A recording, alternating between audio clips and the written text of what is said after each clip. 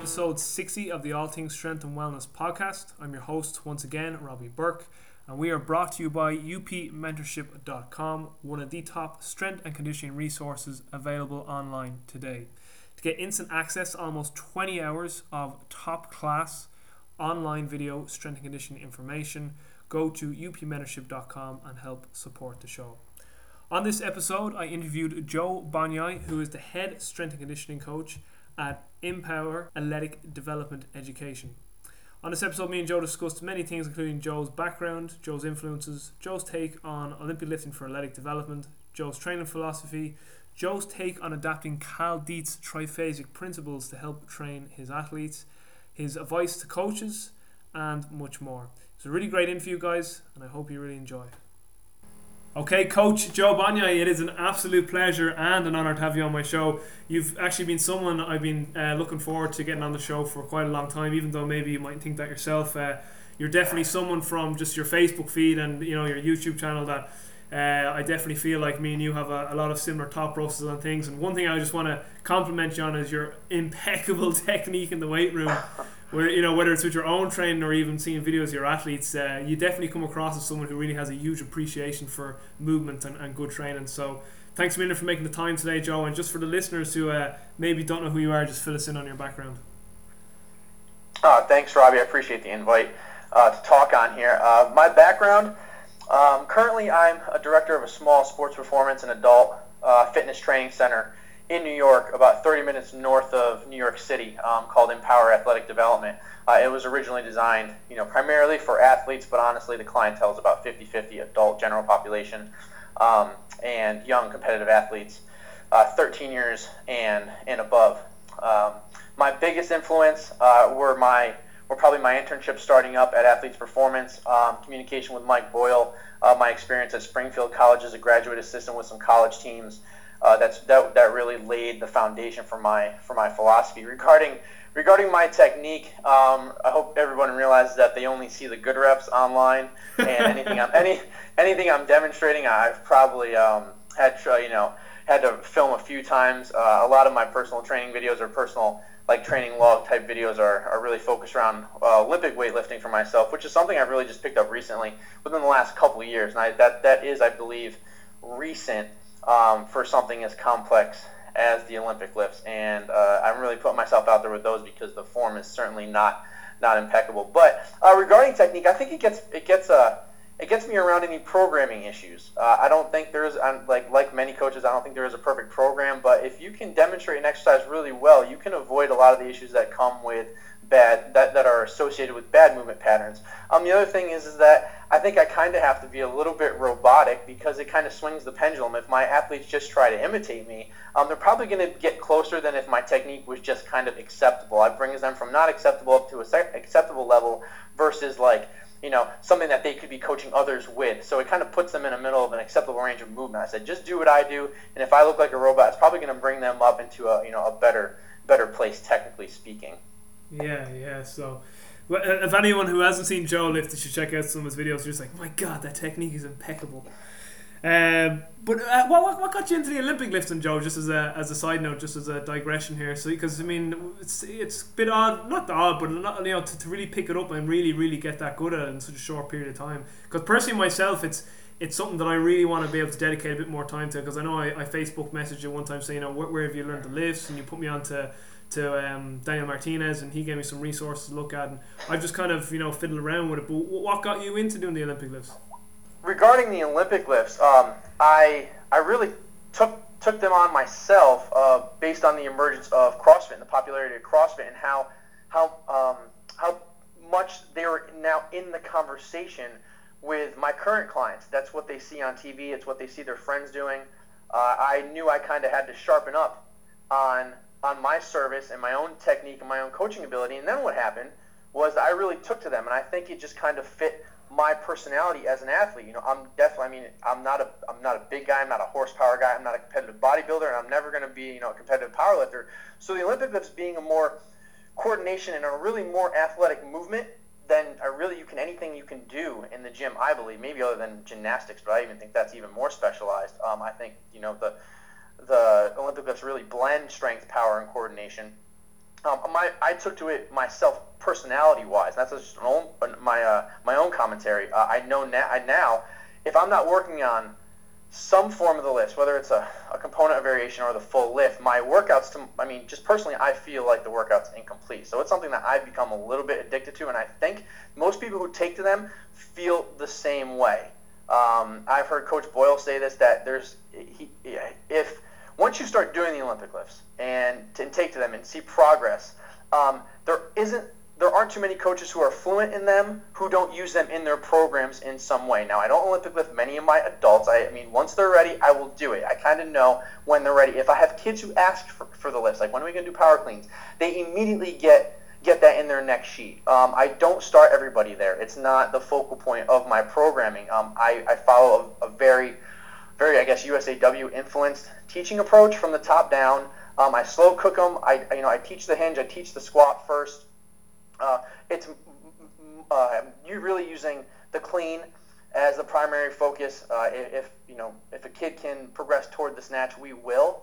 But it's as much as I put online about the Olympic lifts in my own training log and my own training videos, it's not an Olympic lifting facility. But I think it's a more complete service having that offered, especially now. And that's one of the better benefits of the emergence of CrossFit, I think. Yeah, definitely. Great answer. Now, it's just, again, from seeing your training logs up on Facebook again, I was just like, you're again, just complimenting your technique again. It was just something I wanted to discuss, like how did you get into it? We Olympic lifter at a young age, and the fact that you said that that it's something you've only just picked up recently, like that's why I was a bit like, whoa, you're only doing these recently. Your technique is so good, but it's interesting. So you don't implement that straight away with your athletes from day one?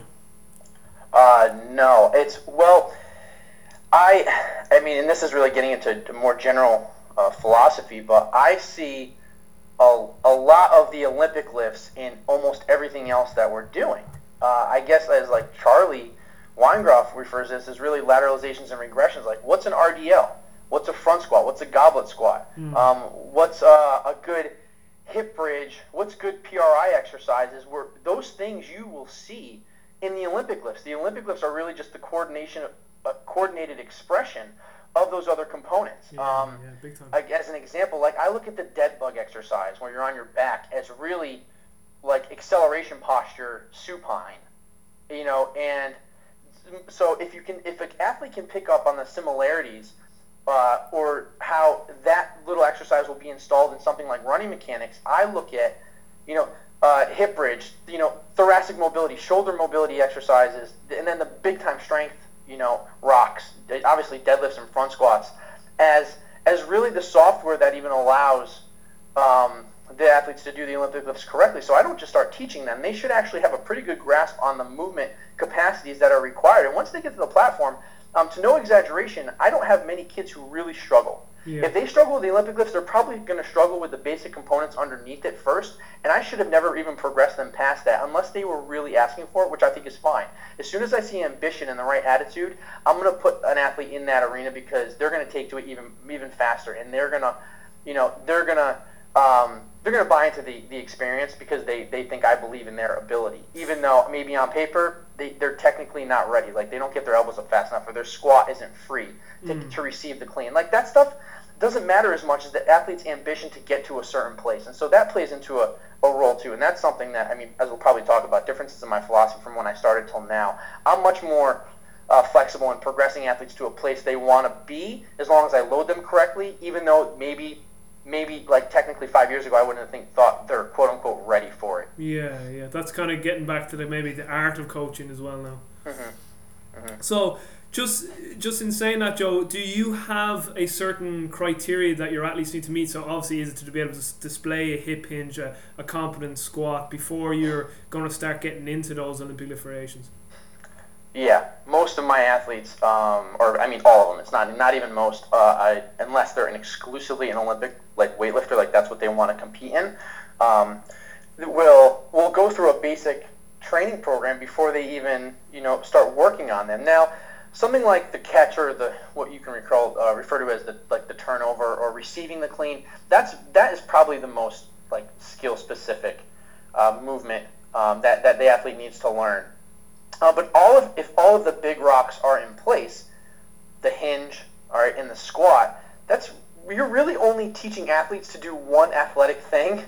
And I think we should be able, as coaches, to teach athletes to be athletic. And so I really think it simplifies the process once the basic movement capabilities are there. Now, if you're a really qualified weightlifting coach or weightlifting enthusiast, you know that you are always perfecting technique, like always. You can become almost too picky about it. But there's a degree of, like, there's elite level form and then there's acceptable form, especially kind of technique and expression of strength and power that's going to be transferable to the field, that we can still use variations from the hang or from blocks.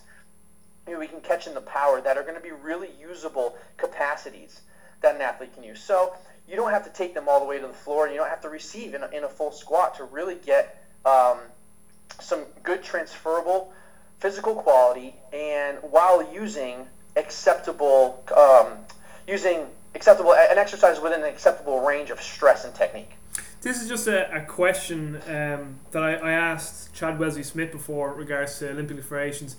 Do you think, to get a benefit or a dynamic correspondence from Olympic lifting, do you think you need, what do you think a certain individual needs to get in terms of the loading of the Olympic federation? Do you think it needs to get to at least someone's body weight, or is it more about the execution velocity?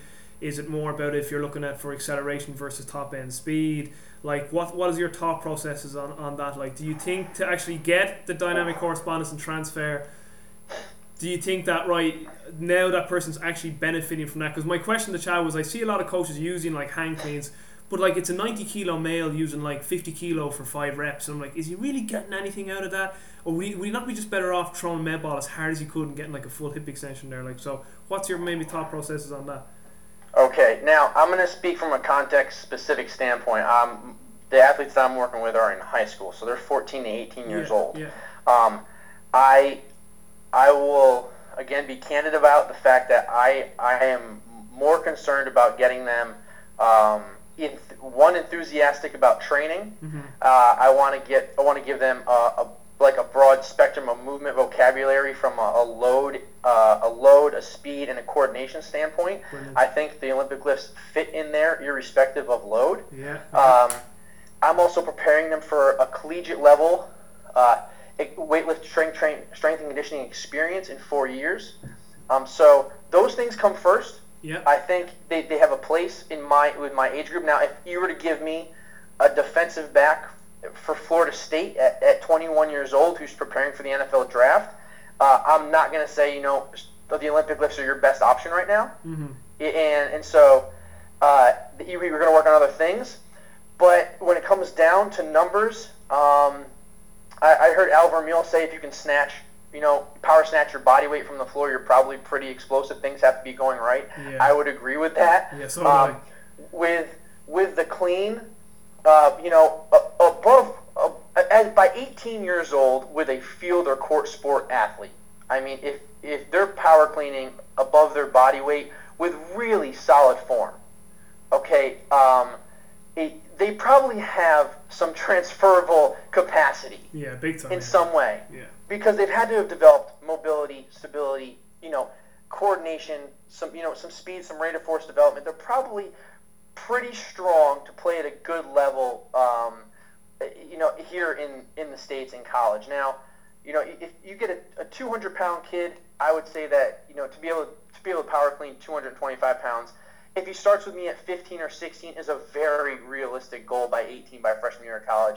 And if you put a kid on a platform in college, hang or power cleaning over 200 pounds, I'll be honest, they're going to be in a good place starting at that level. Yeah. And it's really more important about preparing them to be durable, because in the college level, the supervision goes down, not in all cases, but in a lot, and your ability to tolerate stress a lot of times comes down to how good a form they have. So to give them that foundation is really important. But to get back to the thing about being enthusiastic about lifting, I have not had a kid who's progressed and done well with the Olympic lifts or clean progressions who no longer wants to do it. They hate rear foot elevated split squats, mm-hmm. right? they might hate other things. They might hate sled pushes, but when they somehow Olympic lifting really sticks with them, and really they become enthusiastic about that, and that's getting harder and harder nowadays with kids to get their attention. So that has its place, not to be overlooked. So we've kind of digressed here because the Olympic lifting. Well, we're probably going to talk about it at some stage. That's fine. But just one sort of final question. I think I know your answer, but it's just to kind of maybe get more your thought process on it for the listeners to hear. But do you think you need to Olympic lift to have a successful program or to reach your potential, your full potential as an athlete? Absolutely not. No, 100%. Yeah, no. I thought that was going to be your answer. Yeah. If you took away the barbell and gave me dumbbells or rocks or kettlebells, I wouldn't have to quit my job. I don't think. Yeah. And be as successful as I think I could be. Yeah, definitely not. All right, Joe. So with regards to, and I asked everyone a few, quick background and influences, and the one or two of these questions. So the next one. Problems you see within the strength and conditioning profession. It could be anything. What to you is the biggest problem that you see in the SMC profession? I think the biggest problem in the industry right now, or at least the one that is really turning some people off to staying in the conversation, so to speak, is the polarization of attitudes and stances on certain topics. And I think it's obviously driven by a lot of online personalities, and it's almost required. To be a successful online coach or marketer, you have to take a stance, and it's very hard to be moderate, to go with the fact that the time all solution that it always depends. A lot of things come down to individual needs and circumstances and context, and that really doesn't sell well. So when somebody takes a stance on a certain topic, whether it be improve your deadlift in 6 weeks, or the best way to build muscle or burn fat, or the benefits of especially nutrition now, it's you can't call anything a diet really, because then it comes down to that it's really not what the evidence suggests is the best way to do things. It's really hard to take a stance or to not take a stance and try to sell yourself, and so you end up with these very combative arguments, which really bring in a lot of personalities and a lot of people who are willing to submit their opinion, who may not be coaches or experienced professionals. It's getting to I think deter a lot of professional opinions from those conversations. I'm a lot less likely anymore to contribute to forum discussions at the risk of things becoming combative and just a waste of time, to the point where people would say things that online that they wouldn't say in real life. And when you interfere with communication, I think in any field or in any relationship, which I think this field just really is, it's one big relationship between individuals and divisions of fitness and medicine, things like that, you really run the risk of hurting the field as a whole. So I think everybody either needs to get back to actually training people, stop trying to build a personal brand as much as people are, and I guess disarm their emotional instincts and reflexes online. Don't read into things so much. And always try to diffuse an argument. I think that's a rule of thumb, is that nobody ever wins an argument anyways. I'm not sure what self-help book that came from, but I'm pretty sure I'm referring to referencing someone. I think that's important to do when you're going into a conversation, or just wait for the storm to clear before adding to the issues, because it's not really helping. Yeah, big time. All right, let's get into the nerd fest between me and you, which is going to be more the training philosophy. You definitely come across as someone who is a deep thinker with regards to training and everything to do with the training process. I know, similar with kind of Brett Contreras, I'd often email Brett with questions, and he comes back with a textbook of answers for me and stuff to kind of mull over and think about. Same then whenever I kind of Skype Al Vermeil, we have these 2-hour-long conversations about, well, what do you think about this and this, and so let's just first of all let's start with, what is your training philosophy? Some people don't like the word philosophy; they like training principles. So whatever you want to put in there. If someone said to you, Joe, what are your training principles? What's your answer? Well, you have to start before you apply any stress, irrespective of the individual's needs or goals, you have to start with an assessment, and you have to start with baselines. Yes, and that assessment, that those baselines need to include both physical, I think, and psychological metrics. You need to get something down. I include I have personal training clients, and I have like a desired outcome or like indicators of success component to the eval, and I take that even probably more importantly into consideration more than some of the physical assessments, because I think that if over the past 5 years, one thing that I've like learned or changed my perspective on is that there's like 36 ways to hack the active straight leg raise. Okay, whether or not somebody pass fails is acceptable or is not acceptable, and something like the active straight leg raise or shoulder internal rotation is a lot less important to me now than what their desired experience is and what their perceived indicators of success will be for their training program. Okay, I still have ideals. I still think there are requisite capacities that you want to be working on. You want to move better. You want to have an isolated to integrated approach. These things have not changed. Work on mobility and joint stability.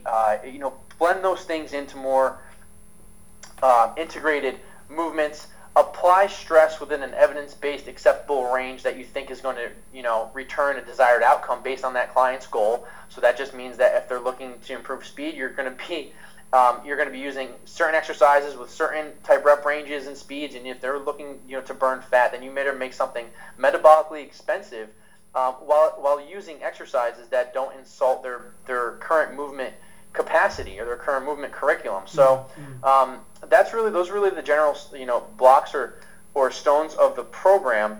But I really think it's what I've changed the most on is trying to get inside the client's head as to how can I create an experience in which they perceive as successful. Now that's not really giving them the steering wheel to the program, but I feel as though that once you just ask the question, you kind of get them on board into believing that you're really thinking about their needs first. And that's something that I know as a trainer I didn't put forward out there. It's you care about your clients and you want them to like your experience, but you kind of have to put it out there first, because they may describe an experience that that you didn't have for them.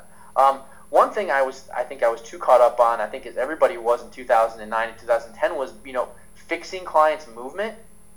It almost became too prominent of a component within a program, too much of the conversation. Yeah. And when in reality, I don't anymore want clients coming to me because they want to be fixed. I haven't had those clients. I haven't had those questions asked of me. I'm lucky enough to be in a partnership where if somebody has pain, I can refer. I don't even touch it. We do what doesn't hurt, and that's not. I don't say it's the extent of my corrective capacity now, because there's everything we do is really corrective. Yeah. Is whether it's movement, dynamic flexibility, or strength training with good technique. That stuff is corrective. But getting inside your client's head at the beginning to find out what they are going to perceive as an ideal experience, and it will change, and you're going to get them onto things like strength training if they perceive heavy weights as too much of a threat at the beginning. You just know not to go there first, which I think I was almost too eager to get into to define myself as a trainer. And I think I do so many other things differently and maybe better than my quote-unquote competition that people perceive as valuable, other than what I thought I could offer. Like corrective exercise and these concepts that were new to me, new to the field, really only 5 or 6 years ago. I think client experience, utilizing your own catalog and within acceptable ranges of stress, and tailoring that to the client's experience and personality is really where you're going to get them to buy in and be more flexible in the future to what you may ideally believe as the right stress and the right program sequence for them. Yeah, what you said there about 4 or 5 years ago being nearly overly cautious with corrections. I was just like, yep, that was me. That was me. Yeah. And you do realize that it's like, we can still do a lot of things here and still respect movement and still get the results or the experience that the person wants. So, I mean, that's a great, that was a brilliant thing you just said. And I even made a note of what you just said there, get inside the client's head. I think that's, I think it's just, really, really good. And you can see that, it's saying growth processes of myself. It's kind of like that. I know Boyle got it from Cosgrove, but psychology will be physiology every time. It's just about getting the person to have that belief in themselves and getting them to just buy into what's the process and making sure that they're having that experience, rather than it's nearly an ego thing with us at the start, like, oh, if they're moving bad or if they don't this move, it's making me look bad as a coach. Oh my God, what if another coach walked in and saw them doing this? You have to look well, rather than, well, am I actually making this a nice experience here for the person in front of me? Yep. So just moving on from that, you said number one there, your baselines. I'm definitely a baseline type of guy. I definitely think you all need baselines. For me, we're looking at movement and physiology and then the psychological process. Let's just maybe move on. Now, I mean, we can still talk about general population, but if you had an athlete, John, I know you're dealing maybe with younger athletes, but I mean, you could use a sort of hypotypical sort of athlete too. Like, where would you move on from that, and what are your baselines? Okay, for movement, I know you're a big FMS guy. If you're looking at sort of the more physiological baselines, what are you looking at there? Are you looking at speed? Are you looking at multi-directional? Are you looking at jump profile, strength? Even if you're not technically doing this, is that what you would do with, let's say, someone getting ready for a combine? Or are you more sort of, are you more simple? Or are you just like, no, I just do one or two things, boom, we're done? Well, after movement, along with the functional movement screen, I do a host of passive range of motion assessments, active range of motion assessments. Okay, good. I'll be completely honest. Those tests influence my programming more than the FMS. The FMS to me is like blood pressure. I know it's good. I know it's bad. Yeah. Like if you've learned going from different schools of type of rehab or corrective exercise, you can hack the FMS in so many different ways. You don't have to do very like FMS prescribed correctives. Those Absolutely. may be what you have the best handle on, so that's fine. But there are a number of ways. You just need to know if it's good or if it's bad, or if the athlete's ready or not. And there are so many things that influence movement on a day-to-day basis that I think that's what drives the further assessment. So less generally speaking, or I guess more generally speaking, you're going to look at max strength. It could be 1 RM, it could be a 3 to 5 RM. I think that's more appropriate with younger athletes, probably athletes in general, unless they're qualified lifters. Speed can be as general. I mean, the less time you've ever had with the athlete, I think the more general you need to be with your testing. Yeah. So vertical jump, standing long jump. The more you get a handle or get to work with them, the more specific it can become. And then energy system development, I think, is important too, and getting away from what maybe, again, we know now, or I guess it's what's been brought to the forefront. Once again, the importance of the developed aerobic system, using tests that people can find in like Joel Jamieson's Ultimate MMA Conditioning book. Basic aerobic performance tests to kind of develop a complete athletic profile.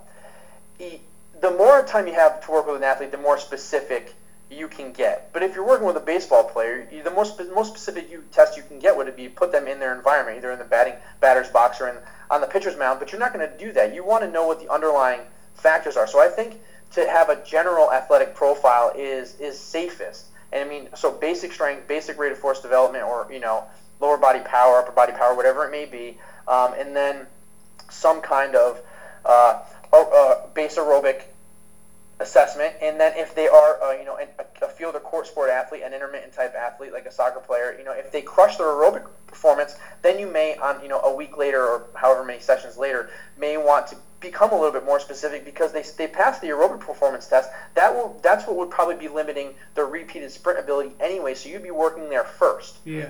So it all comes down to what you already know about the athlete, and then starting from general to more specific. But if they don't pass the general test, there's really no reason to become more specific, unless you just want to establish baselines to show them how much they're going to improve. That can help sell your product, because I think we all really believe that just working on fundamental movement patterns with some athletes, especially the overpowered, overskilled, under I guess prepared athletes at a young age, like the 17 or 18-year-old stud who's just a phenomenal athlete but doesn't have really the fundamental movement quality, you can improve their performance on the field by working on those fundamentals. So maybe you want to test those specific capacities in a specific type of event or metric, and then, knowing what you know about them and improving their basic movement capacities or their basic strength capacity, and then being able to show them how much it improved their specific skill capacity or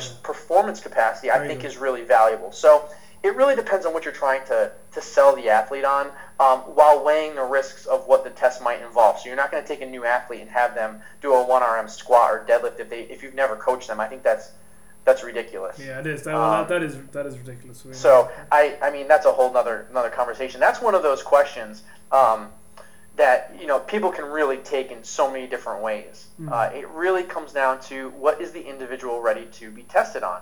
And what do you end up wanting to show the athlete or getting the athlete to buy into? So if they know that maybe you have to look at it another way.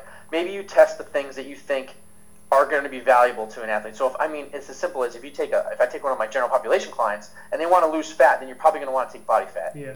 And, but then you install the programming that you believe in, and then if that works, they can buy into it. So it's going back to the assessment. You kind of want to know what they care about, and then it's your job. The best way to get them to buy in is to install those things and then show them, look at what we worked on. It's different than probably what you expected or are used to, and it worked, and we didn't have to kill you for it. So, again, individual basis, but I hope that answer, gives you an idea of the general direction of what I would do. Excellent, great stuff. You're coming out with one or two really good, not just one or two, but just there's one or two like little things that you're saying, like going back to get inside the client's head, and then what you just said there now for me was pretty profound in saying that, listen, find something that's a valid, reliable test that definitely has high correspondence to that athlete, and then take that measurement and then take your training and then show that your training has improved that measurement, that the athlete knows, oh shit, like that definitely has gotten better, therefore I know that this is working. So I mean, that's definitely huge. That's great stuff. Just getting into program design, like program design, I know you're influenced by sort of Exos. I know like the Coach Boyle system is similar enough to Exos as well. So I mean, I suppose we don't need to spend too much time on obviously there's self-myofascial release and there's corrective strategies, and then there's movement prep, and then plyo, med ball, speed, O lifts or Olympic lifts, strength work, ESD. That's usually most people's setups. Obviously there'd be one or two things there, but like one thing I do like with you, Joe, just from seeing some of your videos again, is how in depth you get into some of those compartments. So I remember watching, I think it was with your interns, about the med balls and the sort of progression of med balls, and you were talking about, you were just kind of doing like a tall knee on med ball, and you were saying this isn't a specific med ball, it's just about getting the athlete to coordinate this before you move on to something more specific. So maybe just we can get into maybe some med ball and maybe some plyo progression stuff, and where's your thought processes with that? What like when we say med ball plyos, what do you instantly think when it goes from anyone really, the beginner up to sort of maybe someone more advanced? With medicine ball and plyos, I think we'll start with medicine ball. Again, touching on the rotational kinematic sequence. It's a very real thing. It's involved in every rotational movement. I think tension begins in the core, in hips. Power is produced, applied into the ground and then reflected up into the body in a rotational, in a sequential manner. I think that's important as well. If you look at the EMG studies, we know that the glutes fire and apply, and forces delivered through a very stiff core. This gives ammunition to the importance of core stability training versus like old school bodybuilding core training when we're dealing with clients and athletes. This information is out there. We know how the core type works in these types of movements, so that's important. With medicine ball training, we're working on general rotational sequence, or I guess kinematics. So we're trying to get the athlete to understand really that the hips, the core is the transmission and the hips of the legs are the engine.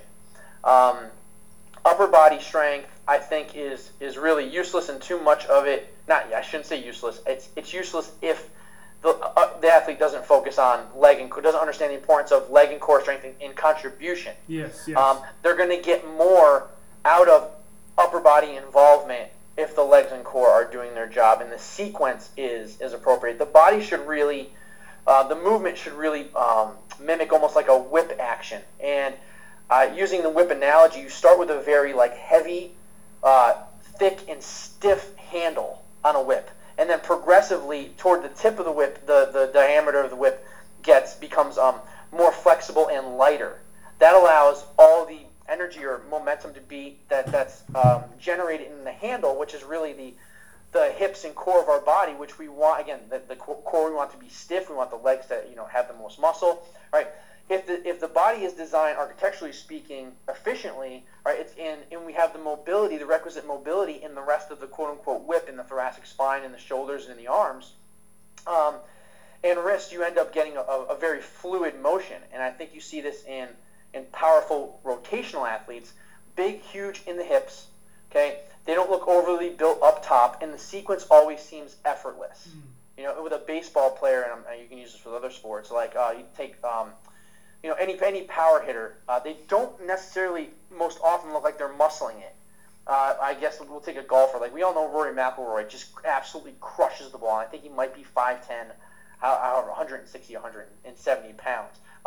Obviously, he can do things with his body that normal people can't. But he's so under control, and he generates so much velocity because the sequence is so precise. And sequence is everything. And I think the sequence is really generally trained best using Olympic lifts. The athlete has to believe in their legs and their core, and not their upper body, and that really gets them to believe in how much force they can produce. And then that sequence needs to be kind of transferred, or that idea, that focus can be transferred into medicine ball training.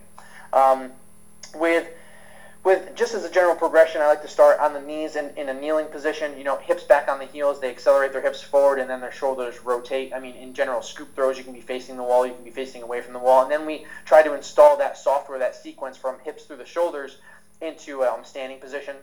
Again, I don't like to make any of the exercises too specific. I don't like. I mean, if it's going to get the athlete to buy in, you might want to make it a little bit more specific to golf or to baseball, to throwing versus hitting. I do some different things with softball pitchers, just because of their mechanics are a little bit different. But the focus really doesn't change.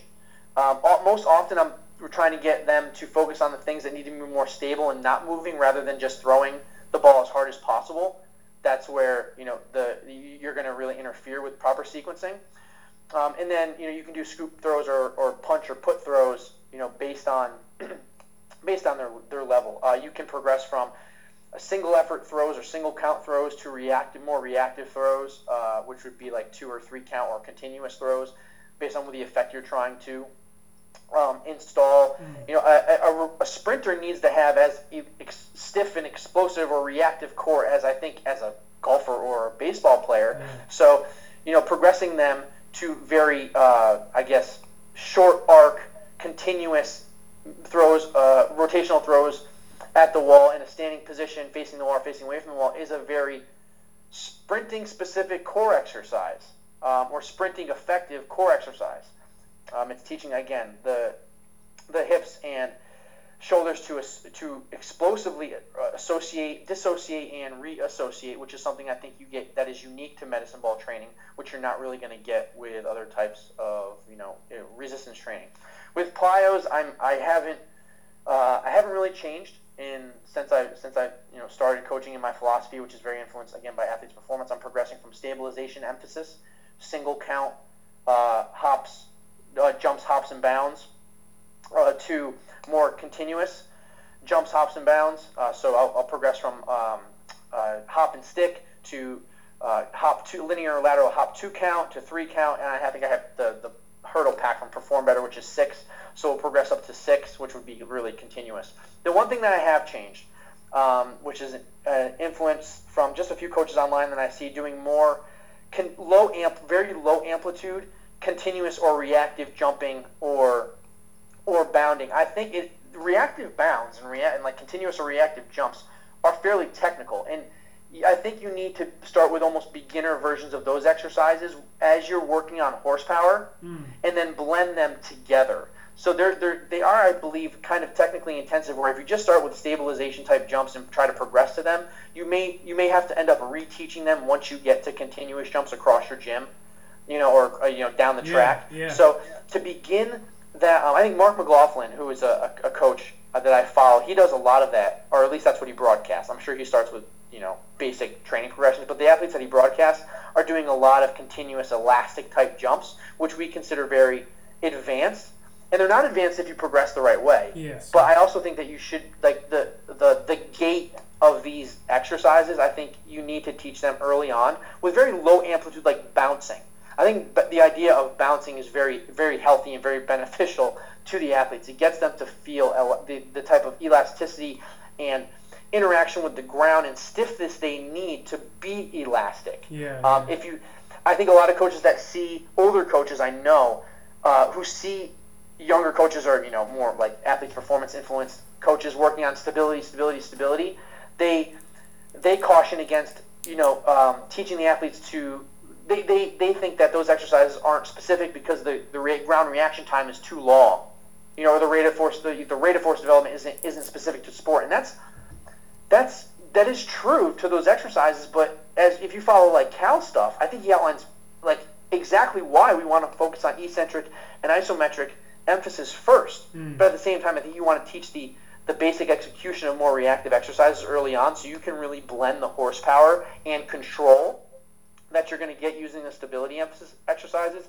into the more reactive. That's the one change, is that I will do like low amplitude continuous bouncing type hops or bounds across my gym, which is only 20 to 25 yards, 4 or 5 times, as I know the athlete is once the athlete is already working on stability type work. That's the long answer. So just with that like low amplitude, because this is ironic as well, because this is something that I started to incorporate more of too, and it kind of came from Al Vermeil, and I can't remember where I saw this too, but some other guy was saying that he gets all his athletes, even like almost beginners, to just do a kind of, it's like on and off box, but like the box is literally like 3-4 inches high. It's just like on off, real quick, just basically you're almost skipping with a rope nearly, but kind of just on off box.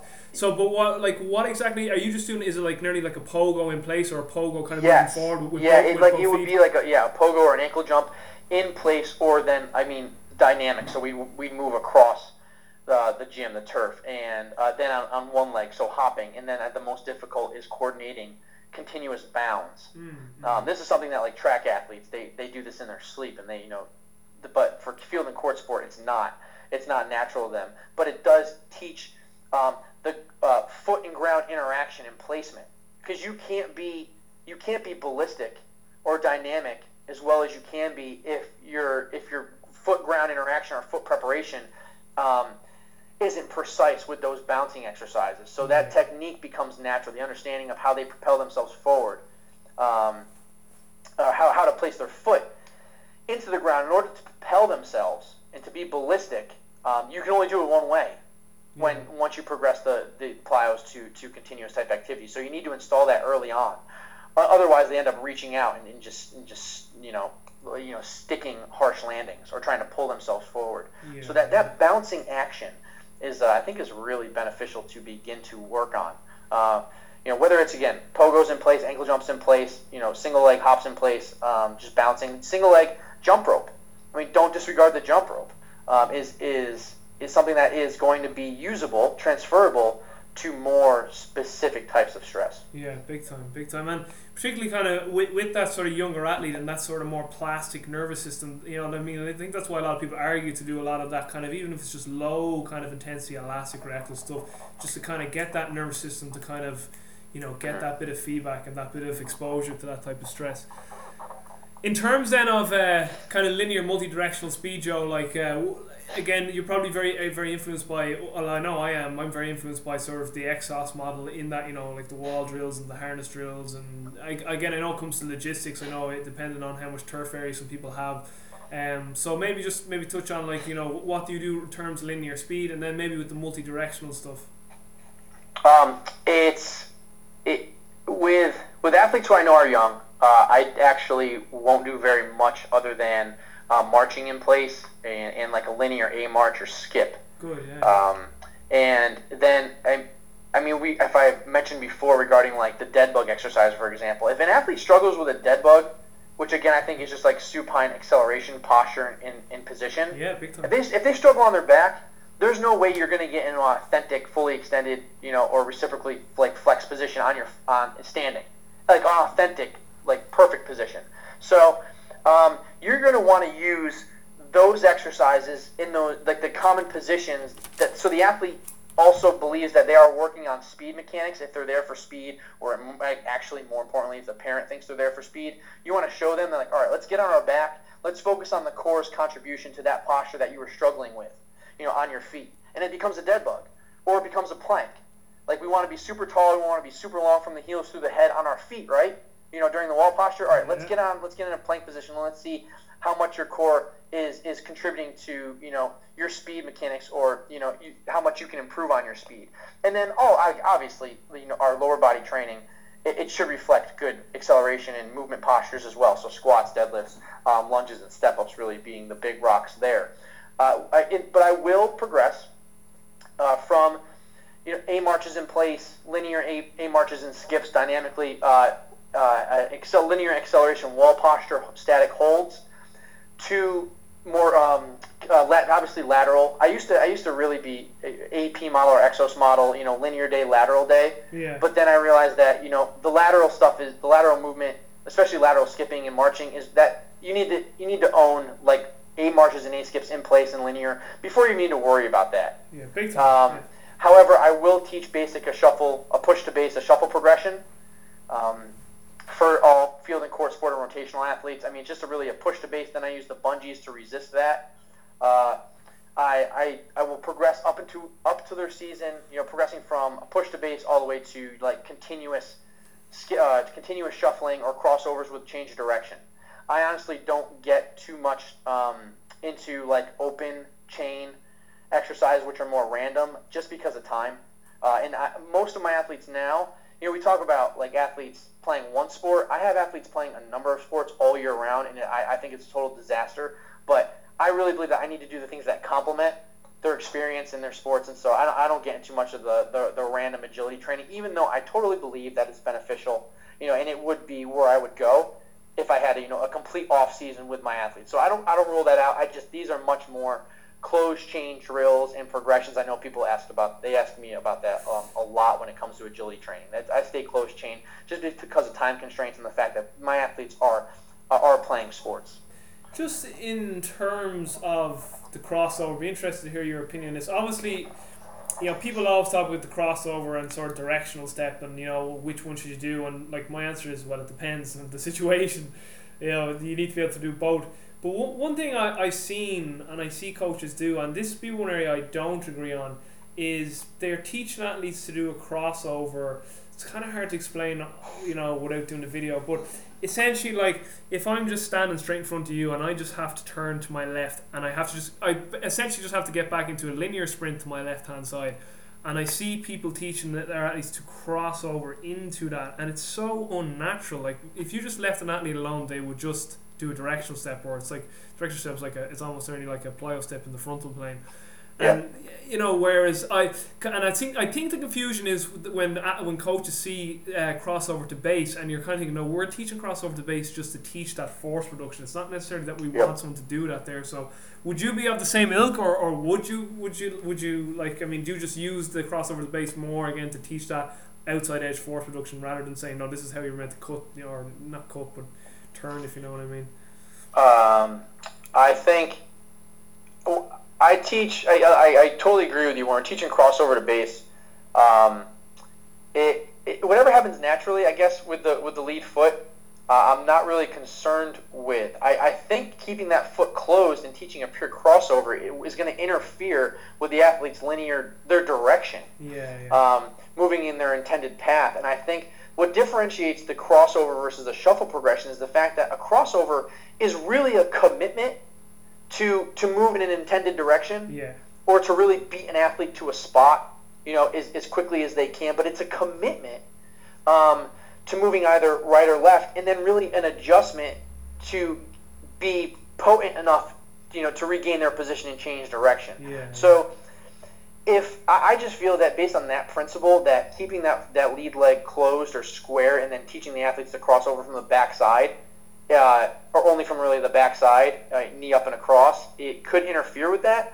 But to be moderate and to be reasonable, I think athletes need to be able to do a lot of magical things, and I don't think like you want to confine yourself to one way of doing things. But an easy way to do it is just to time them.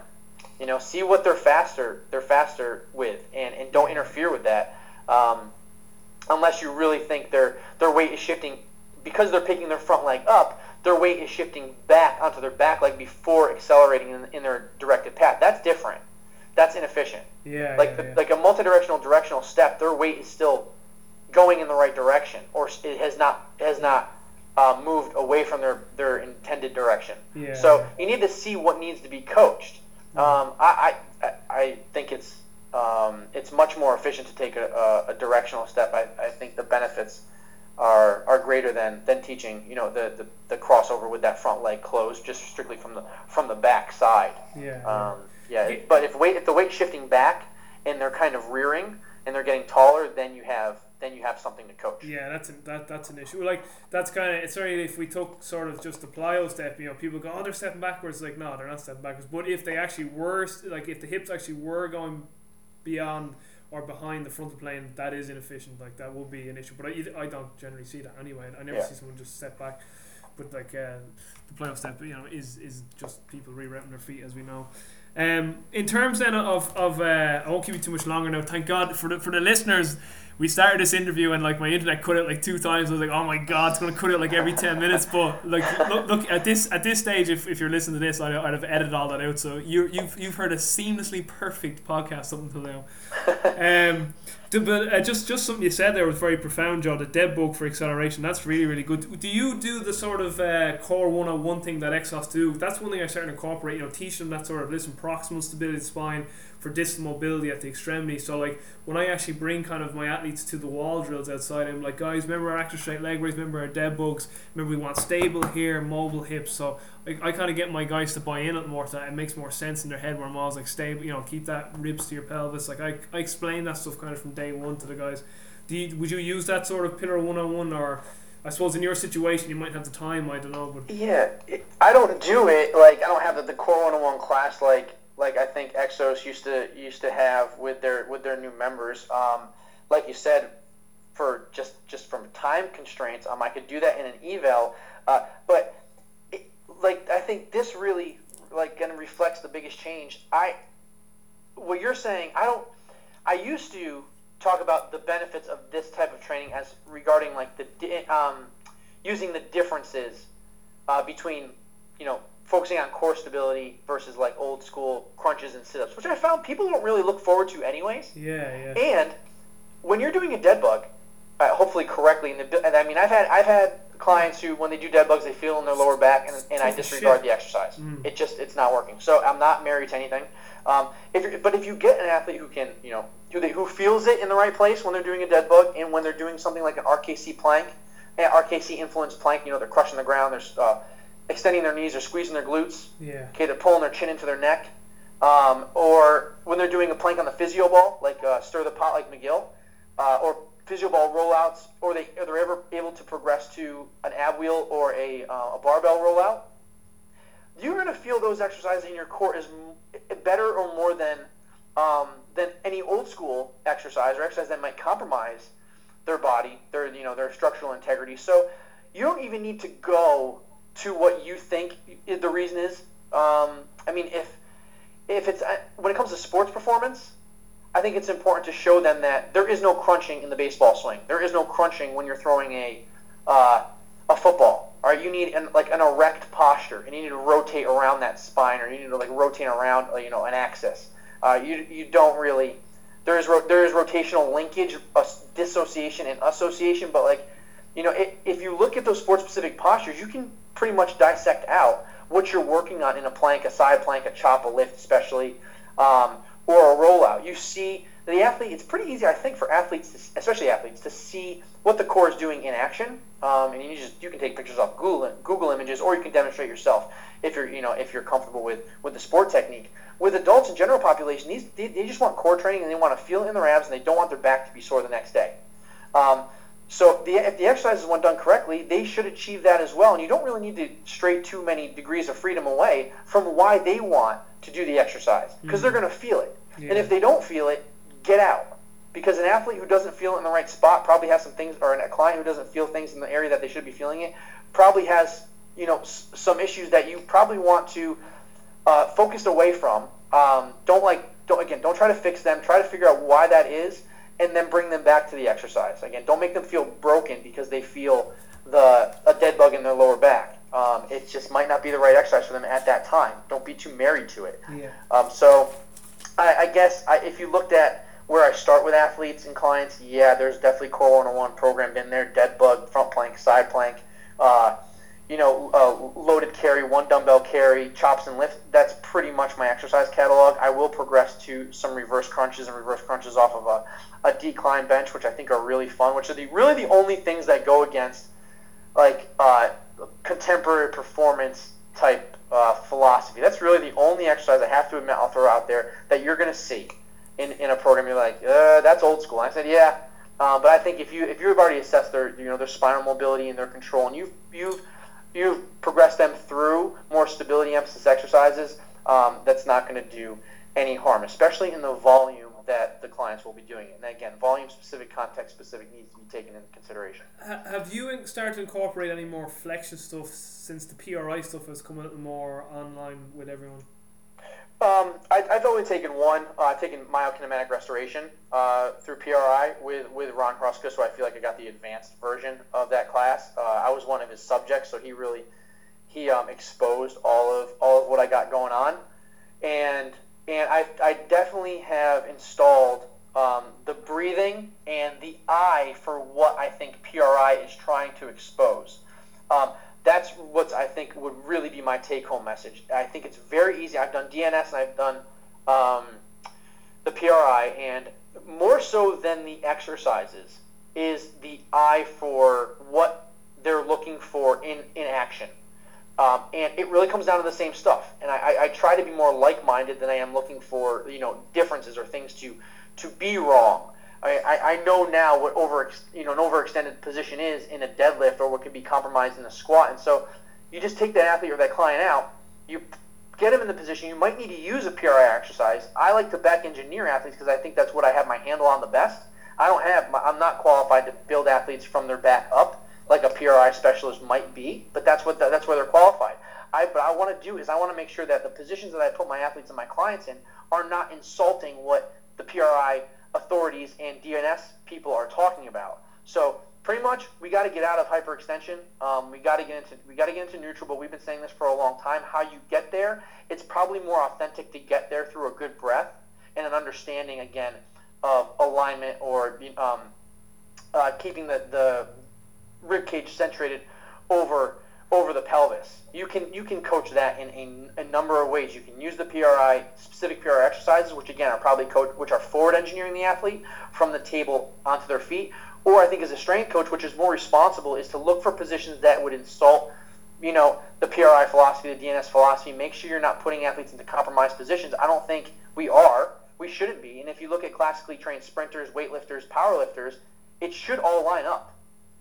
A bad squat is bad PRI. It's bad. It's the same. I talk about this a lot. Like a good squat in PRI in a DNS class is going to be a good goblet squat. It's all the same. There's nothing that should insult the each philosophy. So even if you don't have a handle on the specific exercises, you can still do things that are PRI influenced and acceptable, and probably going to find that you're going to put your athletes in fewer compromising positions, because you still have to stress them, and they're still going to be compromised. You just don't want to, compromise them in a bad, stress them in a bad position, or as few positions as possible. That's really my outlook. That would be one of those things that I would tell young coaches that, yeah, take all the continuing education that you want, but don't necessarily come out with an exercise catalog. Come out with a better eye that would that would, look for things that might need a corrective exercise, but maybe just adjust position. You don't have to use a corrective exercise to get a better position if you don't need to. If you find that your coaching doesn't work, then that's not the right exercise to be using right then, at that moment. And as you build a lexicon or a catalog of corrective type exercises that can produce immediate movement benefits, without the athletes looking at you being like, why are we doing these stupid breathing exercises? I think that's the worst thing to happen in your program. When your athlete looks at you and says, why are we doing these stupid breathing exercises? You just never want to hear that. Of course, you're going to always have the clown who says that, or the person who just doesn't want to get it, or maybe they just like to push your buttons. But that can happen very fast, and you don't, because once you find that they don't start believing in it, and then you take it out, I don't know if they're going to value those exercises less, but you've almost lost them on the value of incorporating a different type of drill that could help them. Yeah. You don't want to do things that don't work, and you have to make sure that what you're doing works. Yeah. And I think the best way is just to start with eliminating the things that could be compromising your clients and your athletes, and then as you really get a handle on the corrective stuff, then implement one or two. I think, however, that getting them to breathe properly, it benefits their posture. Again, this is on their terms. There's a host of things regarding, it influences the nervous system and tissue recovery that we have no business trying to overwhelm our clients talking to in that first session. Better breathing affects posture. Clients want better posture. Stay there. Stay with that. Better posture is going to be better, safer form during exercises. Bad posture standing is bad posture squatting. So we're going to make it movement and put it in the movement improvement category of your workout, and they're going to buy into it because you're on their terms. So take what you learn at these courses, but don't become the PRI guy. Yeah. Use it for posture. It's a better exercise to improve posture, and that's going to directly affect exercise technique, and that's going to directly benefit exercise experience. But again, coming back full circle is to do it on their terms. That's the long answer once again. Oh, no problem at all.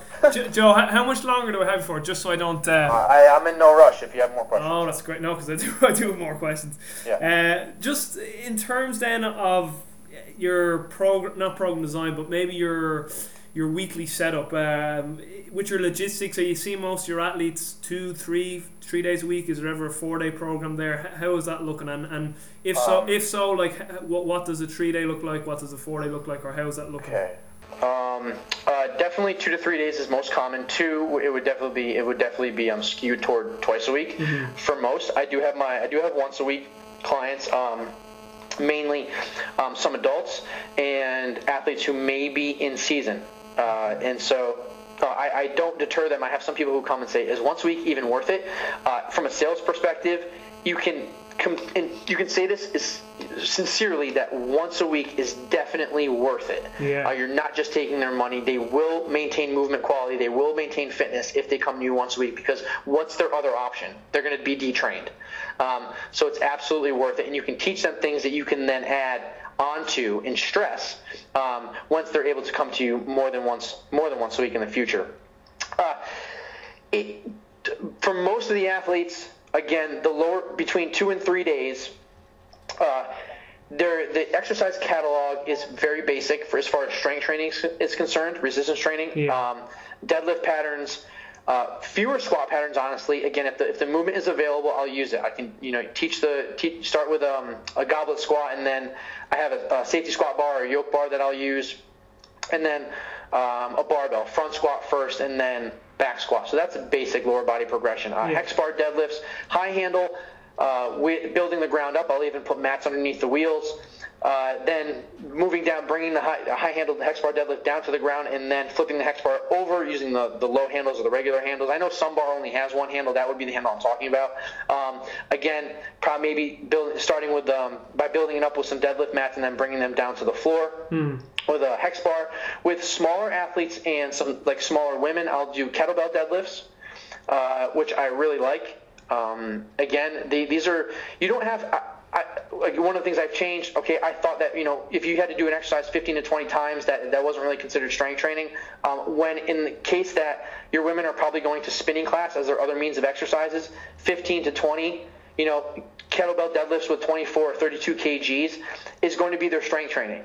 And these might be, I have women who, they look at the hex bar and it might as now not exist. Yeah. It's not an option for me right now, and it's a battle that I'm just, not gonna go there just yet. I'm gonna pick my battles right now. So, but to do 4 or 5 kettlebell deadlifts might not be a significant stimulus. All of a sudden you do 10, 15, 20. All right, that's their strength training. It's a good movement pattern, and they feel like it's cardio because they've never experienced cardio in a weight training, in a strength training form. Yeah. So you're winning across the board. And really important to take into consideration again what else they might be doing. Lower body exercise catalog, deadlift, squat pattern, a step up, and a lunge. I don't do much unsupported single leg squats.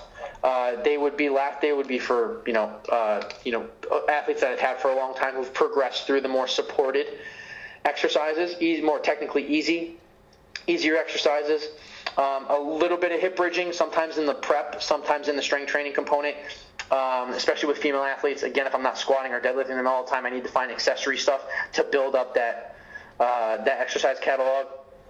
Upper body, push-ups, dumbbell bench press, kettlebell half kneeling and tall kneeling overhead press, like bottoms up overhead press, dumbbell overhead kneeling and half kneeling and tall kneeling press, and then progressing to a barbell press.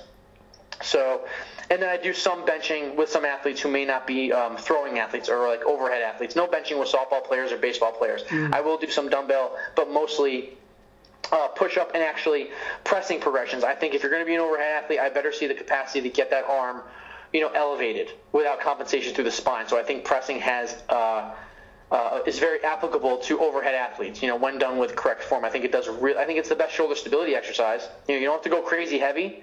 Athletes really like the bottoms up kettlebell press, and they feel as though that when you first do it, it's very difficult, even with a light kettlebell. Yeah. And so it's something that they look forward to getting better at. Another kind of a benefit not to be overlooked is an athlete willing to get better as an exercise, or is it too difficult that they kind of shut down? It's between the 2 and 3 day programs. I like to have really two with 2 day programs. Okay, the days are going to pretty much look the same as far as like volume and like set and rep schemes. Mm-hmm. If I'm able to get a third day in there regularly, the third day or one of those days is going to be a higher volume, more threshold type day. Yeah. And that is something that I've installed with more and more. So if I'm going to go higher rep, however, if I'm going to have challenges for time, either fixed time so you get as many reps done in a certain time, or fixed volume, you have a set number of reps to achieve in your to get that done in as best time as possible, I'm only going to choose exercises that they're technically proficient at. So I'm not going to do deadlifts or hex bar deadlifts or squats really for time with too many athletes, if any, honestly. However, step-ups, reverse lunges, split squat jumps, sled pushes, sometimes kettlebell swings, kettlebell deadlifts, the slide board, those are things that fall into that category of technically appropriate to load in those circumstances. Pairing push-ups and TRX back-to-back as a superset for 6 or 7 minutes is a different experience rather than just programming 3 sets of 8, and progressively add weight over the course of the your program. Sometimes I don't want to take this too far. I don't want this to be misinterpreted. With young athletes, you need to program safe ways for them to push themselves within a range using an appropriate type of stress that's going to benefit them. Again, they're going to get stronger pretty much no matter what you do. I think you need to program different experiences within the confines of your program that get them to push themselves. If you're really just kind of not to say that a 5x5 or a 3x5 type program isn't acceptable, but I think it's incomplete energy systems wise and training experience wise. I think there is a place for threshold type challenges in the program. I like the higher volume day. I won't go, I'm not doing Russian, German volume training, 10 sets of 10 on bench and lat pull down. So it's really context specific. Again, only with technically appropriate exercises. I've seen, we just touched into this, I was saying this before we got online, I rewatched your triphasic your triphasic program example for more of the high school athletes, and that third day is that sort of low intensity, higher volume. So I've seen that. Now, I really did like that template. You're going with the medium intensity, medium volume day 1, higher intensity, lower volume day 2, lower intensity, higher volume day 3, and very similar to Cal's sort of setup. And you were saying too, that day 1 is usually some sort of squat, day 2 some sort of deadlift, and then day 3 maybe more single leg. And you were saying that on that volume days, you just said there, you'll probably go with more sort of like body weight or some very simple exercise that the athlete can master, but get that sort of volume in to get that stimulus. So, what was it when you read Triphase that you were kind of like, I think I'm going to give this a go, or try and fit this into my settings? Like, why did you go with that, or how did it come about? Now, the book is dense, and it can be very technical. Something jumped out at me that I don't know if it was intended. I don't know if I'm misinterpreting the program or the content, and I certainly didn't want to insult Cal and Ben's intentions for who the program was intended for. But I felt, though, as if their physiology was sound, and I 100% was on board with their qualification, I believed in it, that it aligned itself with solid traditional coaching best practice, and that focusing on eccentric or slower tempos and adding some pauses in early or for the first half to 2/3 of an off-season training program with young developing athletes who we know are probably going to get stronger very linearly within a certain range of stress. It made sense for young athletes, because what you ended up with was that you're going to get more technically proficient athletes by slowing them down. First of all, the workouts are hard as shit. So they're going to think they're working hard. Meanwhile, you end up using a little bit lighter weight than you would with a standard 2 seconds down, max effort up type exercise. So you're going to be using a little less weight. And I know that kind of scares people off, but again, we're dealing with developing athletes, 14 to 18, with fewer than 2 years of training experience, which again the book was not intended for.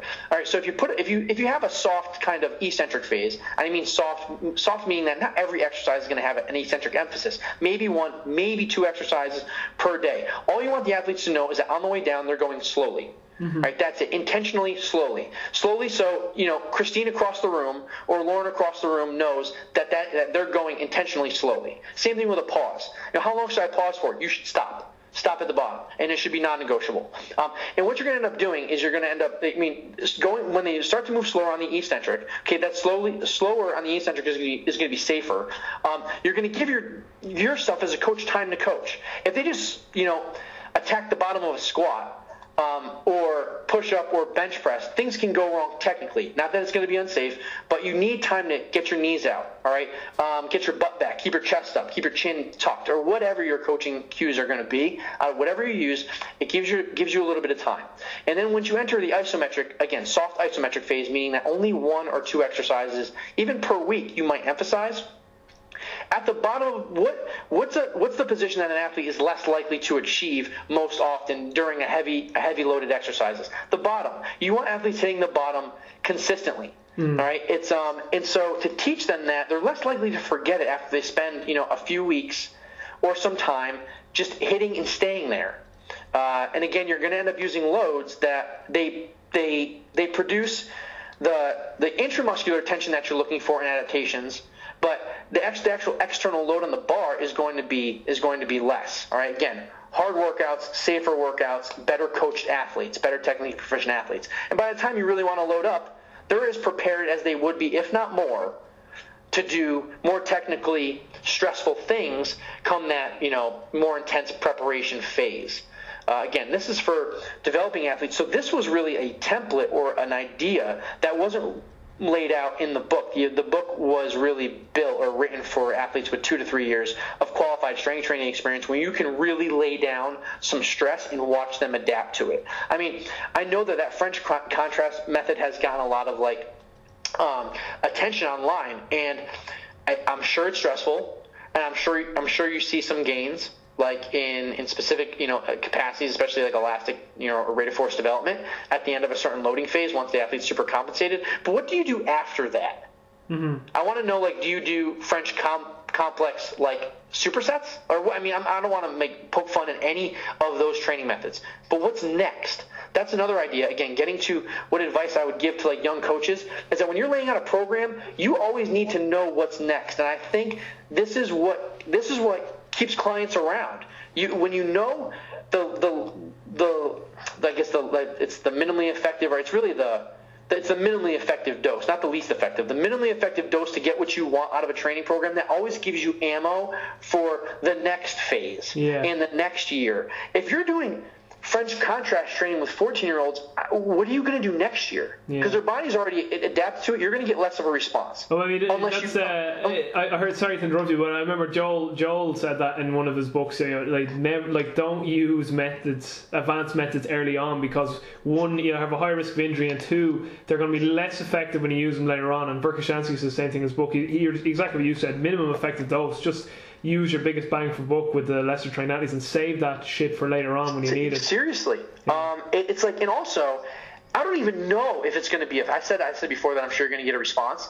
I'll be completely honest. What happened, like, I'm 5'10", 175 pounds. I'm trying to gain muscle with every workout. I'm always trying to put on size.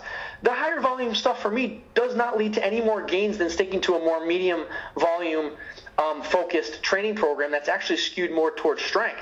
Because I don't think as an organism I have the adaptive ability to recover from it that even maybe a larger or supplement supported athlete would. So I think there's adaptive capacity that you have to be realistic. That too much volume is going to knock them down, too much stress is going to knock them down below baseline or below where their starting point was before that stress, that they can only climb too much. I don't think it's a symmetrical or I don't have the technical vocabulary for this right now.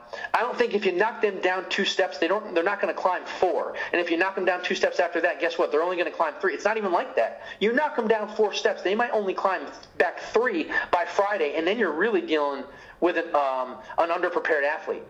So you have to really be careful that you're always, again, I don't think it's as technical as a lot of people make it out to be. There's a lot of graphs and a lot of science that make it like the dose-response relationship becomes this like uber geeky thing to talk about and to mull over as a strength and conditioning coach. You can't knock your athletes down too much to the point where they can't even get back up to baseline, because they won't. And adaptive ability is really individual as well, and I think it's something that is trained in a certain way. I may not be describing it accurately, but I think coaches should probably understand what I'm getting at. No, that I'm not going to respond to Phil Heath's training program the way Phil Heath responds to Phil Heath's training program. It's different. Yeah, exactly. Well, you can. It's Chad Wesley Smith was saying to me that the great Olympic lifter Alexis, say his full name. His name is the Olympic champion. You're not going to get a good pronunciation from me. It could be anybody. Yeah, but people don't thought the famous Russian Olympic lifter Alexei. I'm terrible. It's disgraceful. I can't say his name. But anyway, essentially he said something like. My training program cannot be your training program because it is my training program. That's essentially what he said. Yes. It's saying that, again, we know this. Like, everybody is different and unique. We're all biochemically unique. Therefore, our training and nutrition requirements are unique. We're too individual to say that everyone needs to be lumped into all this one category. And you're completely right. Well, like what's eustress to one individual can be massive distress to another person. So, I mean, you're completely right. Like, I mean, there's programs that if I had to do them, like I'd be they'd crush me, and there's other programs that'd be too easy for me. So, and then you could do the program that crushed me, it mightn't crush you, and then vice versa. So, I mean, it's just because we're so variable as human beings, and there's too much variability to say. Definitely, though, you're definitely right. Yeah. Just one or two last things, John, and I'll let you go. And just for anyone listening, I'm going to link in the YouTube video for that triphasic. Joe, he's two of them. Is that okay with you, Joe, if I link that in? Absolutely. Yeah, it's really, really good stuff. The one I watched was 9 minutes. I think the other one, the original one, was only 15 minutes, but they're really, really good. I really enjoyed them. Just one thing I was going to say, with the energy system stuff on those, Joe, you went with a tempo day 1, and was the day 2 more alactic power capacity, and then day 3 was the threshold, was it? That's how you done it? Yes. Yeah, it's just making Again, I want again. This is again context specific. Yeah. With an athlete who needs a broader aerobic base, like that of a soccer player or lacrosse or an ice hockey player versus a more developed aerobic engine versus like a baseball player, you may have two like really specific aerobic protocols, or the entire nature of that training day may be focused on aerobic development, even using your resistance training. Now, I think with most of the young athletes that I see, they need basic strength. That's going to benefit everything. And they need aerobic development, but there are a number of ways to improve aerobically. That doesn't mean you hop on the bike for 45 to 60 minutes, or just do body weight circuits. There's a number of ways, and there's a number of different protocols. And I think, again, it's important to me that the athletes learn how to endure different type of experiences within the realm of what they need. So when I put their like tempo training versus like it's an lactic and then threshold, it's more toward the general definition, the traditional definition of those types of training. Yeah. So on Wednesday, for instance, or day 2, which is more of the alactic type. Yeah. That may just be more higher intensity of what I think they can tolerate. Mm-hmm. So that day would be progressing toward like repeated sprints. It wouldn't just be repeated sprints with a 1 to 15 work to rest ratio, which would be more alactic training, right? Yes. Or box jumps every 15 seconds or 20 seconds. That's not what I'm getting at. It's just more toward that day. Yeah. Because the other focus of that day it's probably similar, or it corresponds to the emphasis, and it gives them this vocabulary of training experience in which they know how to tolerate certain types of training. Yeah. And so I don't just focus on block type methods where they're doing this, really repeating the same workout, even though I actually think that's really it's really genius, and I think that's something where I am repeating workouts in program sheets and I guess mesocycles more and more, keeping things the same and just kind of adjusting the loading parameters with a little bit of variability. So you change things up enough, but not too much, because you need to see progress through similar motor programs or movements. But those are really ideal templates. So you can stay in a range and kind of just adjust, the experience or the stress that day toward the traditional definition of tempo training. So one day is going to be medium intensity, one day is going to be a higher intensity interval type day, and then your threshold training is going to be more type threshold. You're not going to be doing Tabatas, because that would be the most extreme version of threshold type training, or 30 seconds on, 30 seconds off, for 16 to 20 rounds on the Airdyne bike or the VersaClimber, which would be like the traditional, what you picture as threshold type training. You're not going there. It's just, can your athletes get used to a little discomfort? Do your athletes know what it's like to have to repeat max effort or a higher intensity, a number of times on day 2? All right, and then tempo training obviously is a medium intensity push. So you just kind of, you might on an Airdyne bike, for instance, you just might establish a range of wattage on the bike that you want them to stay in on day 1, so 250 to 325. On day 2, you might say, all right, every 20 seconds, bring it up as high as you can and back off. So it's something where you're kind of, again, in exposing them to different experiences while it's still probably what they need. It's more aerobic in nature, which is probably what you're going to want to build with most athletes when they're starting, using a variety of methods. So, in other words, it's CrossFit. I'm joking. Oh, yeah. I'm not. Yeah. I'm only joking. Oh, boy. I'm only joking. Yeah, we opened a can of worms there.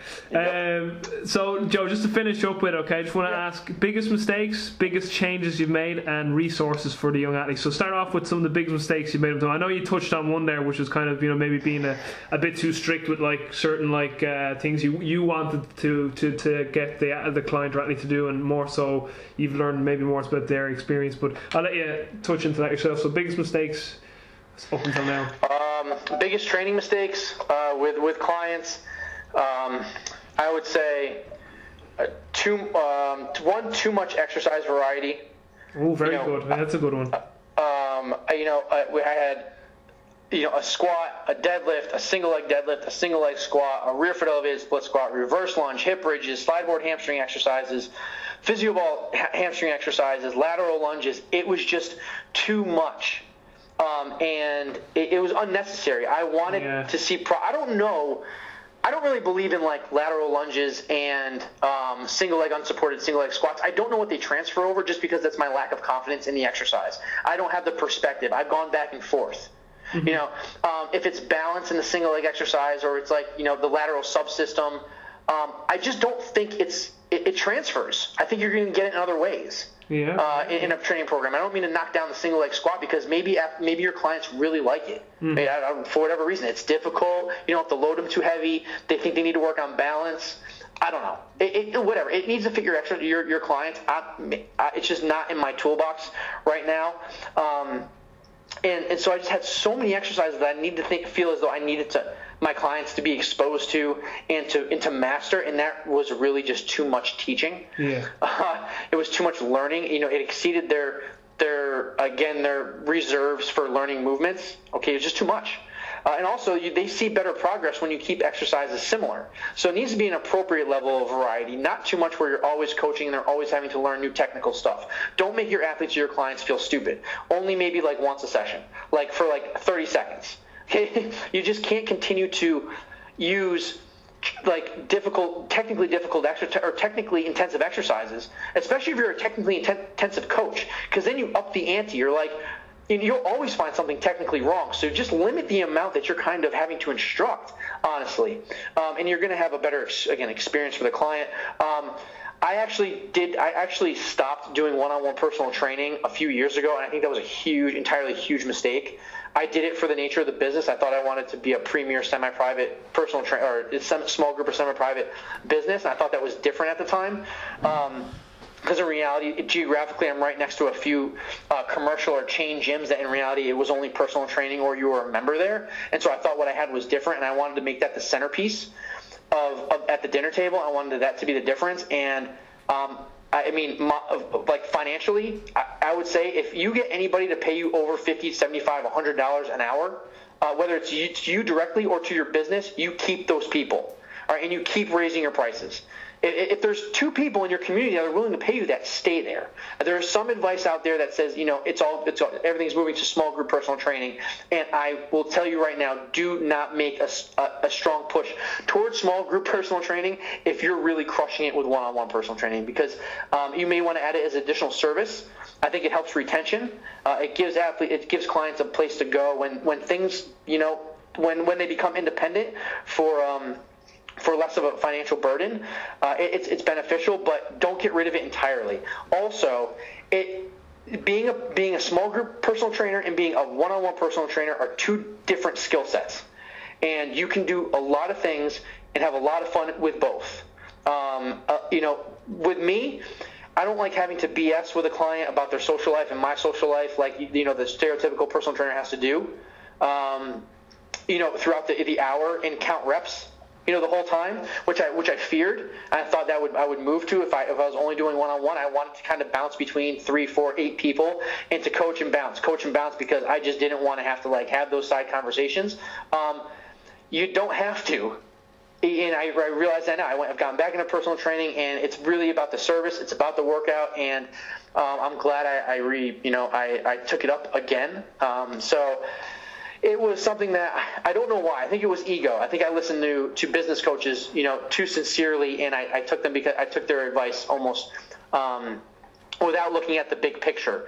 It allows you to get one-on-one personal training without question. It when done correctly allows you to get the most out of yourself as a coach, and that's something where I think environment is really important, and I think being in a group of motivated people and like-minded trainees and clients, it does add to the service, but that flexibility that you can have, obviously the supervision, the ability to tailor on a daily basis can really keep your athlete or your client on board and progressing at the rate at which they definitely need, and you can really see how versatile and how dialed in you can become, and that's really, really important. And I think it's really hard to totally exhaust your potential when you're only doing one model of training. So you have to go both ways, and you're going to learn stuff when you're doing one-on-one versus small group versus big group that you can use as perspective, whether it's exercises, whether it's coaching cues,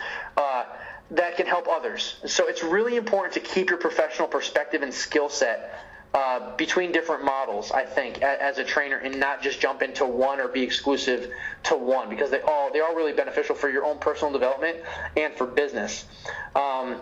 And again, I not to beat a dead horse, but worrying more about client experience more and more. Again, not entirely giving the client the steering wheel, but getting yourself to understand what they want to feel walking out the door, and then somehow installing what you feel is best practice within an acceptable range of stress that's appropriate for their desired goals or outcome is really where you're going to get your best results, where people are going to be smiling and happy with that service, and they're going to say, that's a great workout. And you can think, yeah, that was a great workout. I did what I wanted to do to you.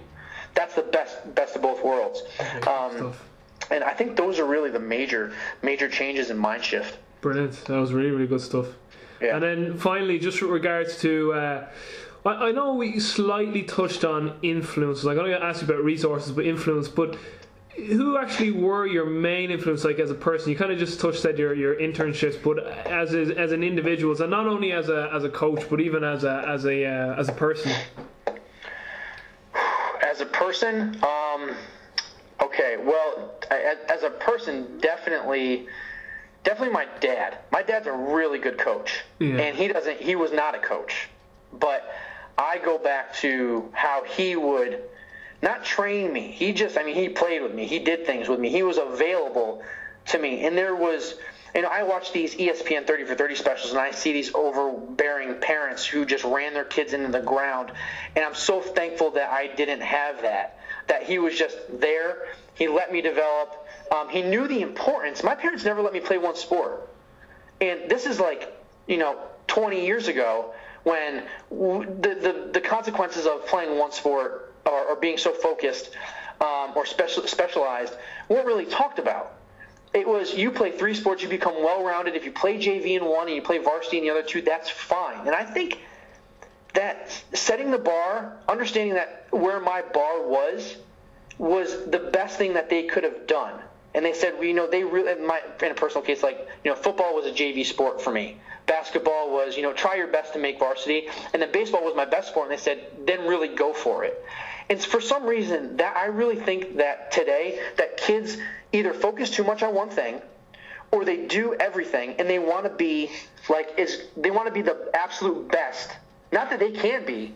They want to be the absolute best at everything, and then they end up burning out. And so to know where you are and be realistic, and kind of have, just have a good realistic approach and outlook to certain experiences was really really helpful for me, and it's really the only way I know how to do things.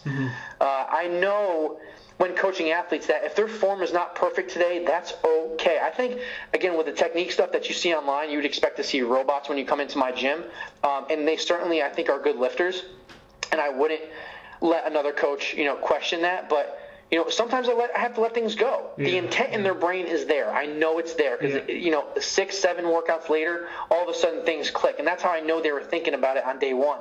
But it doesn't always represent itself or express itself on that day during that training session. Okay, they're thinking about their focus. So my dad wasn't about perfection. He was about progress, and he wasn't this philosophical coach or anything. That, just looking back on it, that's what he emphasized, and I think that's such an important a philosophical or personal mental foundation that I still think I kind of use with my athletes. It's the only really way I know how to raise kids. So that's something before I needed to read the books. That's something I learned before I needed to read the books, and learned not knowing I was learning it. It's just what I was exposed to. Yeah, brilliant. Second person that I always have to bring up when I get this type of question is Daryl Etzo. He was at Athletes Performance, and he was actually my mentor by accident. My original mentor had to leave 2 weeks into the summer, and when I was interning, and so Daryl, who didn't have any interns assigned to him, took me and my roommate on, and at the end of the summer, he and then Luke Richardson who I was scared to death of. Luke's the strength and conditioning coach for the Denver Broncos now, and he was this guy who was just like, tatted up, slick back hair, long beard before beards were like cool, and he was working with all the NFL guys, and I was like scared of Luke. And at the end of the summer, both Daryl and Daryl and Luke said to me, "You can do this." And I was totally like enamored or kind of in awe of their whole system there. And I always felt like I was looking up at it. And when Daryl said that I could pretty much go to any college setting and work with high-level athletes in a team setting, that was everything to me. And so I think knowing now that how important that like one conversation was, and it was honest, and it was sincere, and they hadn't said anything to me like that all summer. But when it came time to take advantage of, to say it, they did. And so I know now with kids that I don't think they get that reinforcement, and not enough. Not to say that kids aren't enabled nowadays, because that's totally a lie. But like genuine enablement and empowerment from somebody when it means the most, to say, listen, you can do this, and have them believe it, because it doesn't matter. They'll believe it because they can feel it. I'll never forget Daryl saying that. And that was that time where I thought I was playing, I was in the big leagues, and I was just like in rookie ball. I was at athlete performance, and I thought it was like the greatest thing in the world. So it's really, really important. I'm not a cheerleading coach. I don't rah-rah. I'm not one of those coach it up every rep guys, not at all. But when it comes to mean business, I know that how important how far a few words can go. Big time, brilliant. And then finally, Joe, just for any coach, doesn't have to be the younger coaches, what resources would you recommend? And this could be anything, in terms of books, DVDs, podcasts, audiobooks, and it can be anything as well with regards to the topic, not just training. It could be training, nutrition, health, wellness, spirituality, personal development, whatever. This is such I feel like such crappy advice as this goes against like what I feel coaches should do. I think coaches should really be dialed in to actionable items. Like, I think when you're giving somebody advice, whether it's business or coaching or movement, in fitness, it needs to be actionable. Don't just say try harder or do this. Don't eat healthier, right? I have to say that when you're young, you're 20, you're 21 or whatever, you're just getting into this field, you need to read everything and talk to everyone. You have to have a well-rounded perspective. There is this fitness mindset that I see and that I was brought up in, that you kind of have to hustle and sweat and work from 5 to 10 and make crappy money, and that's going to be your life because you love it and you eat it. It does not have to be that way. Okay, there is an entire world of other professions and perspectives out there that I think young coaches really need to be exposed to, because the way fitness trainers are brought up sometimes is almost to be completely opposite of everyone else. And if you feel that way, and that's how you're raised, when you work with other people, you kind of develop this abrasive attitude toward their circumstances, because fitness is not easy, and it's not easy to make a living. And you earn almost every dollar, in a way that some other professions, I don't want to say they don't earn their compensation, but compensation in other professions is sometimes set by society and social proof and value. Fitness, you earn that dollar, and it's very different, and there's a different sense of pride that goes into it. And if you think that, if you don't understand how the rest of the world works, and how people in finance and medicine, how they expect to live their lives and what their culture is, I think you can end up being kind of, I don't know, you can kind of grow up and get a little bit jaded. But at the same time, there's a lot of learning that can be done outside of fitness. Not to say that you have to study spirituality and become this, self-help guru that, once you're in the field for 7 or 10 years, all of a sudden you're just giving self-help advice. I wouldn't go that way. All right, get into train people, and then make sure do whatever you can to be profitable at being a trainer. That's what I would want to see out of young kids, or to hear from young kids, because you can be very profitable, but it takes a lot of work. And it takes tough decisions. It's really about perspective. I would suggest that study. I don't know if it's a science, all right, but you need to connect the dots between skill sets and social circumstances. You have to understand how to get good at something, and then you have to understand how to put yourself in a position for somebody to give you an opportunity for that to be reflected. Because it does not, I mean, I hate to be cliche, but it does not matter if you're the best strength coach in the middle of nowhere, if you don't put yourself in the line of fire for you to be promoted and you to be, your value to be expressed. You take that into consideration. Study, successful people. See what they did, not just what they were good at, and that they were, child geniuses or had some extenuating circumstances. Understand who they connected with, who's there behind the scenes. Because I guarantee you that 10 times out of 10, whoever your mentor or your idol is, there was some kind of special circumstance or team of people that helped get them there for some reason or another. So it's understanding that relationship is everything. So study that, understand it, know that just because you know how to get the hips centrated and get more internal rotation at your shoulders with one breath, one silly exercise, that doesn't make you who you are at all. And to continue to focus on that is very narrow-minded and very short-sighted. That there's a whole world of social circumstances and dynamics that you can be detached from if you're so fitness-minded, if you're always doing the fitness thing. Get out of the fitness mindset to improve yourself as a fitness professional. I guess that's what I'm trying to say in so many words. Yeah, big time. Joe, this is absolutely brilliant. I'm fairly sure this is my longest podcast. Sorry about that. No, not at all. With the technical errors, hopefully. No, not at all. So, Joe, where can people find out more about you and contact you if they'd like to contact you? Yeah, I think easiest is Facebook. You can add me, Joe Bonyai, Bonyai. I have a professional page as well. If you search on Facebook, you can see some of my training logs or ideas. Connected to some of the articles I write. I contribute to a softball website, softball specific training, and even though it's softball and softball is so not attracted, do I feel to other types of strength and conditioning coaches or fitness people. What I'm talking about and how I'm presenting the information, I think, is in a way that other coaches can benefit from when they're dealing with their sport. I try to communicate or frame